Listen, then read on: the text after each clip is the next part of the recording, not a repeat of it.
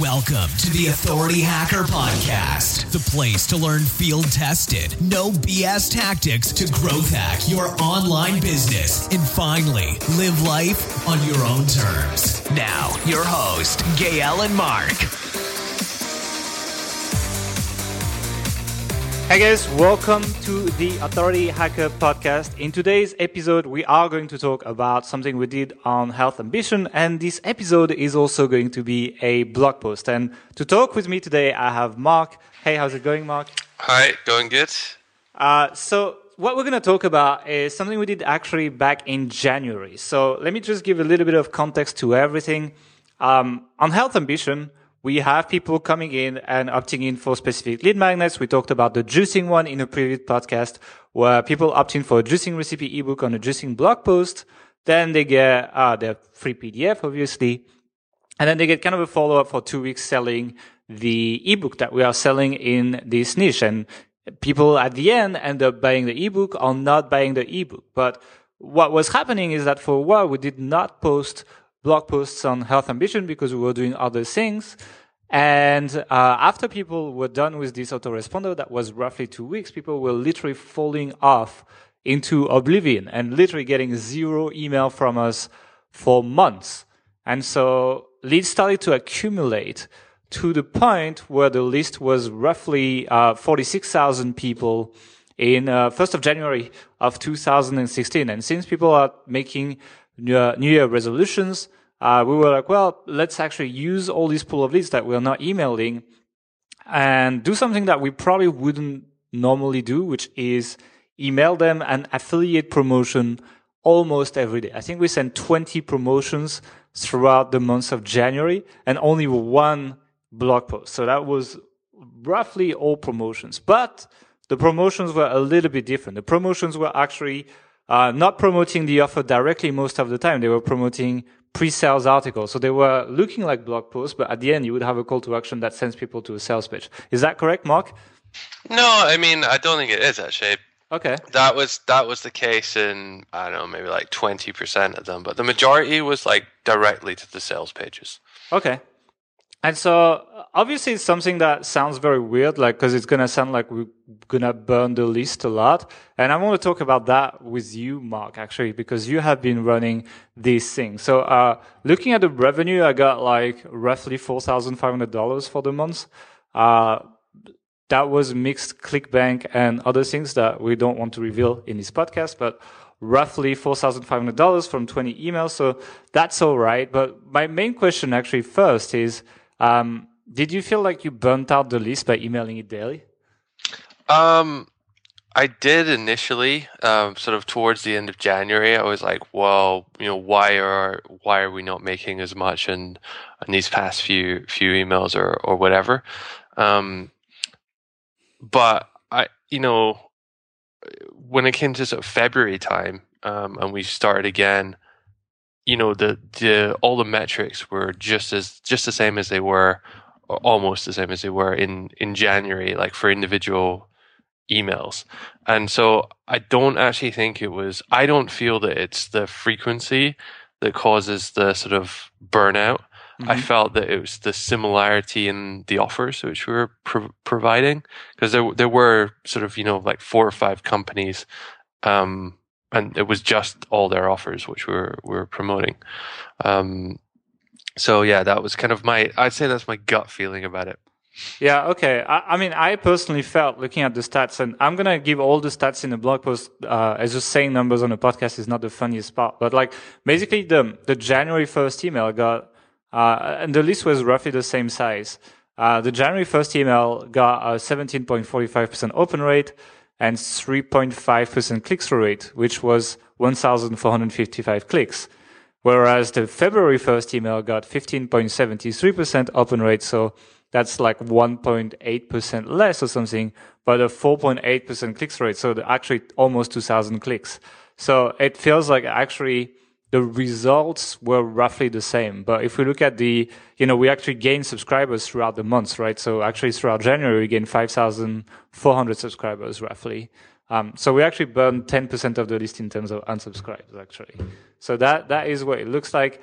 When we actually look at the revenue, it really seems like there's winners and losers. Like, do you want to talk about that? Like, Yeah, so it's really down to, it was a few emails that made us sort of half of our money, you know. There's what we were sending out most of the time was sort of pre-written sort of swipe emails, which, you know, a lot of products which have affiliate programs will provide, and you know, you literally so you didn't write them yourself. Copy and paste some of them, yeah, but you know, almost consistently the ones which I wrote had way lower open and click-through rates, even when it wasn't an affiliate offer. You know, even when it was just promoting blog content, those click-through rates were way lower, and I think that's down to sort of obviously language. I'm not the best copywriter, but like obviously down to the language which is being used in subject lines and, you know, CTRs, like. Sorry, not CTRs, copy around the link. You know, a lot of these affiliate promotions are like, you know, very scary things about, you know, dangers of obesity and, you know, this kind of stuff, which, you know, does make people click a link. But if we're sending a blog post, which is, you know, like really useful blog post about the health benefits of, I don't know, avocados or something, you know, there's less of a compelling reason to do it unless you're specifically interested in avocados on that particular time. So that was my sense of. So do you feel like doing broadcast promos, you need to be more sensational and more mainstream, essentially? Definitely. I think that the more it's almost like you'll say anything to get people to open the email. You'll say anything to get people to click on it. So you talk like you were Donald Trump. I mean, I would never go that far, but like, yeah. And I think there's a lot to be learned from, you know, certain media outlets and certain which ones?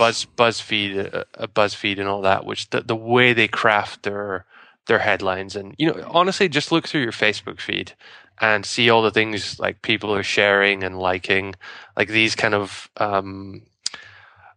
what do you call them, like viral posts or viral articles, and see how those are constructed. Those are the things people are clicking on. Yeah. And they do so much better than, you know, a simple these are the health benefits of avocados. I think like warning dangers that avocados pose or something like that, you know? Yeah, I think it's just like when people opt in, they kind of like invested in the topic. So in our case, like I'm still going to take the example of juicing. We have other ones, but they care about it. But, you know, by the time they receive these broadcast emails, sometimes it's been several months since then. You know, they moved on, they forgot about juicing, etc. So they still care about the topic of your site, but they don't necessarily care anymore about the subtopic like juicing or whatever other topic you're talking about. And so I think because of that, you need to be a little bit more generic with your broadcast emails, especially when you communicate with like older leads, essentially, that maybe have moved on from the sub-niche we're talking about. Yeah, and you know that's there's like a half truth to that, I think. Again, a good example is juicing. So we, you know, I'd say like half or something of our subscribers came through the initial juicing funnel, and then they got put into this bucket. But one of the email promos that did particularly well was one about smoothies, which is, you know, very similar to juicing. It's a different sub niche completely, but it's of course very similar. So I think there's a correlation there. They still are interested, but you know, that wasn't the most successful one. The most successful ones were, you know, just general health ones, weight loss things. So yeah, we have a lot of people that come for weight loss too, so that makes sense. So if we look at everything, and people will be able to see the stats on the blog post, there are successful campaigns like with like EPCs at like $0.4, stuff like that. And there are like really not successful campaigns at like 3 cents. So like, you know, we're talking like 12 times more money from some campaigns, right? Yep. So what do we do with the winning ones, and what do we do with the losing ones? Like, what are we just gonna be broadcasting the whole time and keep doing that randomly, or Okay, so what's the plan? there's two things here, two learnings. So, um, when we were emailing every single day a promo offer in January, by the end of the month, I was like, I'm really struggling to find good promo things here. There was a few I sent out which made, I think one even didn't make any sales. I saw it. Yeah. And there was a few that made, like $10 here and there. And I'm like, what's going on, And what I found is there's a handful of offers and a handful of email templates and all that, which generate the majority of the income. So we did two things. Firstly, we started sending those same promos out the next month and the month after, so in February and in March. And they didn't make the same amount of sales, but I'm talking like 75% of what they made in January. And bear in mind, January is a big health month when everyone's on their New Year's resolution diets and stuff. So I really think that a lot of people will maybe see the email, but they were on their way to work, so didn't read it, or you're probably one of 10 health people sending them emails, so they probably just didn't catch it that time. But they see it again, and they open it again. They open it for the first time, and so I think it's okay to send the same offers. You can even play around with sending different headlines and whatnot. But I think it's okay to send the offers about a month apart. And if anyone's not happy with it, like, fine. But honestly, I get people emailing us a lot with things they're not unhappy about, and being sent the same offer has never once been one of them. Yeah. So that's one thing. And the other thing is actually, I took the best of these offers and put them into their own autoresponder sequence. So, people are opting in. Let's say you come to Health Ambition, you opt in for juicing, you go through that funnel. Before you get put into this general bucket, there's another short funnel you go through, which is just the best of these offers. So people are being exposed to the best ones before they even get put in it now. Do you send them all in a row, one a day, or? Yep. Okay. And how's that worked so far? Not so. It's been all right, but to be perfectly honest with you, I did it once and haven't optimized it again since January. So I think that's probably more to do with it than anything else. I was actually looking at the stats on this. It's like not so bad. It's not super far from the broadcast version. Okay. It's a bit less because it's less timely, but it works pretty well. So. Like a lot of people, they're afraid to email promotions to their email list because people are going to judge them. And I think people are going to judge them. And the other thing people are concerned about is that they'll unsubscribe, as if like having the total numbers of subscribers you have is some kind of, it's a vanity metric at the end of the day, So what was your position before and after doing that? Before and after doing what? This promo thing. I've always been a lot more sort of I've never really cared about people unsubscribing, unless it's like way back in the day. But more recently, it's really never bothered me before, and I don't think emailing so many people has only confirmed to me that yes, I was right in not having to worry about it. If people don't want your emails, they'll unsubscribe. If people don't unsubscribe, then keep sending them emails until they do, or until they buy something, So I had a chat with a friend of mine a couple months ago, actually. He was launching a product, and he had this email list that he'd been building up for 4 years. And I was like, and his product was, kind of related to the niche, but not exactly. Can we say who this is? There's a definite overlap. I'm not going to say. I just haven't asked it. But it was to do with sort of like working online and travel and this kind of stuff. And he was. I was having a chat with him. Like, okay, so you have this email sequence. And he's like, yeah, but I'm gonna send a few emails to the list and just get them to opt into it first. And I'm like, why? Why don't you just send them the promo?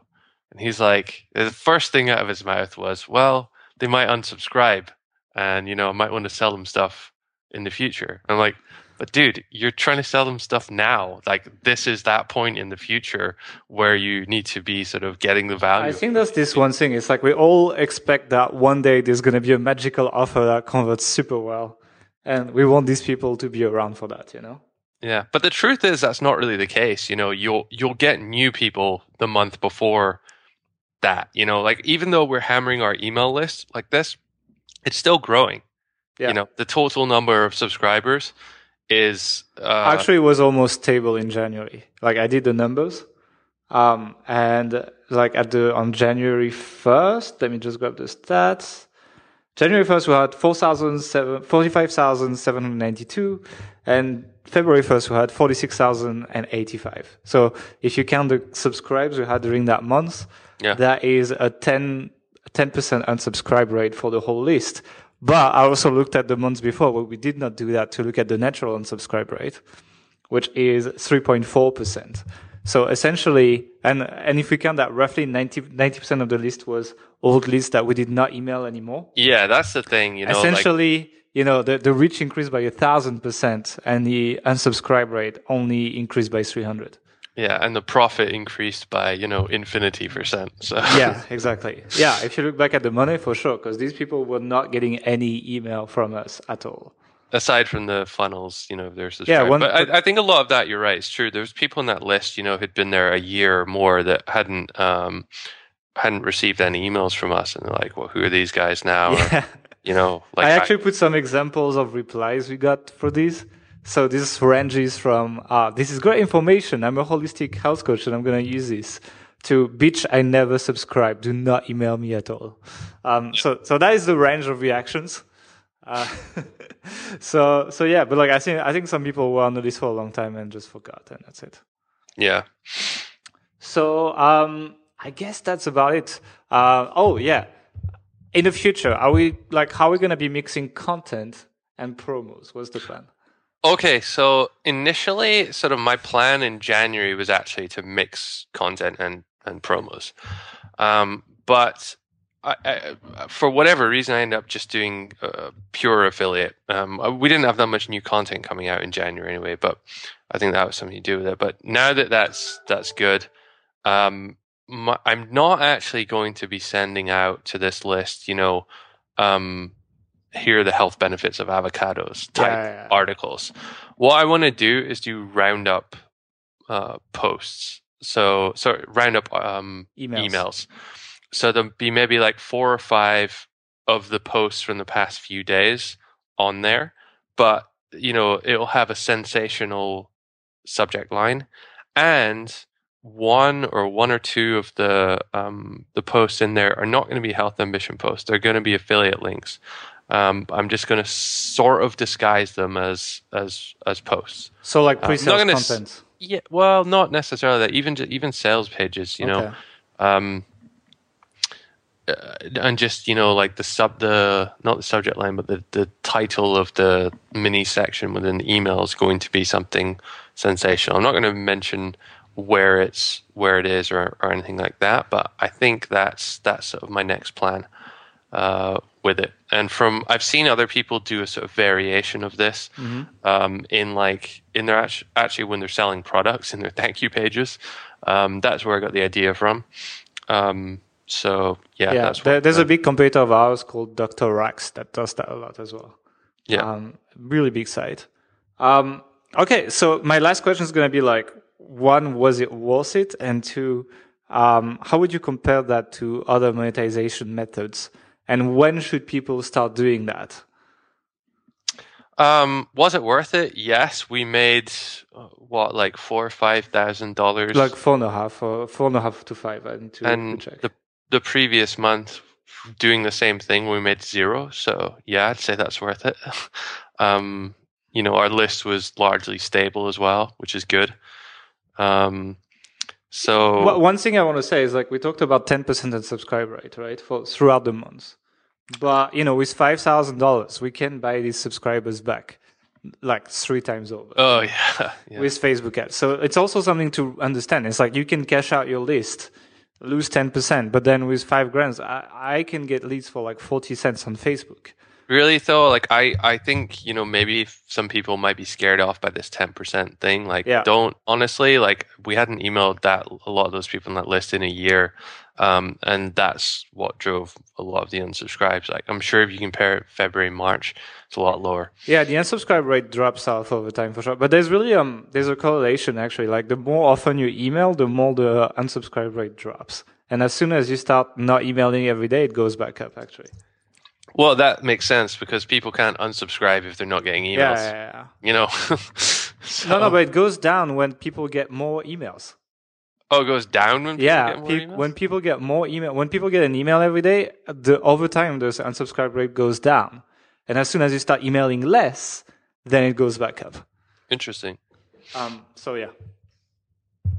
So okay, how would you compare it to other monetization methods, and when should someone start considering doing this? Compared to other monetized, it's probably some of the easiest. It's the easiest $4,500 we've ever made, I think. In terms of, so like figuring out what to do and stuff took a long time, and in January it was a lot more time intensive. But now now that we sort of have the basic grasp of it, to repeat a similar process month in, month out isn't so difficult. And I think there's a lot more we can do to automate much of that as well. Compared to, building your own product, I mean, it's much faster to get out the door with. Obviously, there's a cap on how much money you make with affiliate offers, depending on your list size and the offers. Whereas, if you're creating your own product, you can have other people promoting your product. And so you still want to have that as the end goal. But I think that, they're very complementary things that you can be working on. I mean, when you're emailing or blasting affiliate offers to your list, it's the people who've gone through all your other filters and segments and funnels and whatnot. They've seen it all, basically. And they, they're, what else are these people going to do for you? Okay, maybe they'll buy if you have a product coming up in the future, but unless you're releasing sort of, products every day or every week, it's not really relevant. You can make a ton of money off of these people by emailing these offers. So I don't see any downside to it. There's going to be people who are like, oh, but it's going to hurt my brand. I don't want to be a spammer. So we're not spamming people with like, diet pills or anything like that. These are like ebooks and stuff, legitimate offers, and which, they're not sort of, like automatic credit card rebills or anything sort of shady like that. These are just regular stuff. A lot of them are on ClickBank or, other places like that. So, yeah, there's really very little downside, and I think it's something which so many people overlook, and I think it's something which, yes, you should start it probably sooner than you think, and you have your site up, you have a sort of start collecting emails, and then you can immediately start sending these out. You don't really need to wait a massive amount of time. And as I said, it doesn't take too much time once you sort of figure out all the products, because, either you write a promo email and you use a similar version of that each time, or, in many cases, these product owners will provide affiliates with swipe files. They just copy paste the email in, and, you're good. That takes 5 minutes to do. And they actually convert surprisingly well. Yeah, very well. Like it is all about choosing the product, though. There's I'd say 90% of the products out there have terrible sales pages, and even the products themselves aren't like at the right angle or whatever. But the ones that do well do really well. So yeah, it's all about using your broadcast list as a testing lab to find out what works. Kick out everything that doesn't work the first time, and then reuse the ones that work, and essentially build that library of things that you can put in front of your subscribers to increase their value over time. And then if you mix that with like opt-in pop-ups and stuff, it's pretty cool passive income, especially if you build all of this as an autoresponder. Yep. All right. So I think we're going to wrap it up. There's going to be a massive blog post for that. So go on. Before we finish, can I just finish with something to say? I know, like, even after listening to this whole podcast, there's going to be people out there that are like, I'm not going to do that. What are people going to think of me and stuff? Like, seriously, do it for 2 weeks. Try it. Send 14 emails to your list and see what happens. You will get vocal minority of people that are like, oh, what happened? You're a sellout. Da, da, da, da. But, the vast majority, like 99.9% of people, they won't care. If they don't want to hear it, they'll unsubscribe. And then at the end of those 2 weeks, look at how much money you made and look how much effort it was to make that much money and think, is this worth doing in future? So, just don't knock it before you try it. Yeah, I think so too. So if you want to read the whole case study, you want to see the graphs, you want to see all that stuff that I have spent a lot of time doing, go on the Authority Hacker blog. I don't have the URL yet, but you will find it in the blog feed. It's not like we post all the time. So go and check it out, and we will see you guys in the next podcast. Have a good day. Bye. Thanks for listening to the Authority Hacker Podcast. If you enjoyed this show, don't forget to rate us on iTunes and send us a screenshot on authorityhacker.com/bonus to claim your free premium Authority Hacker training.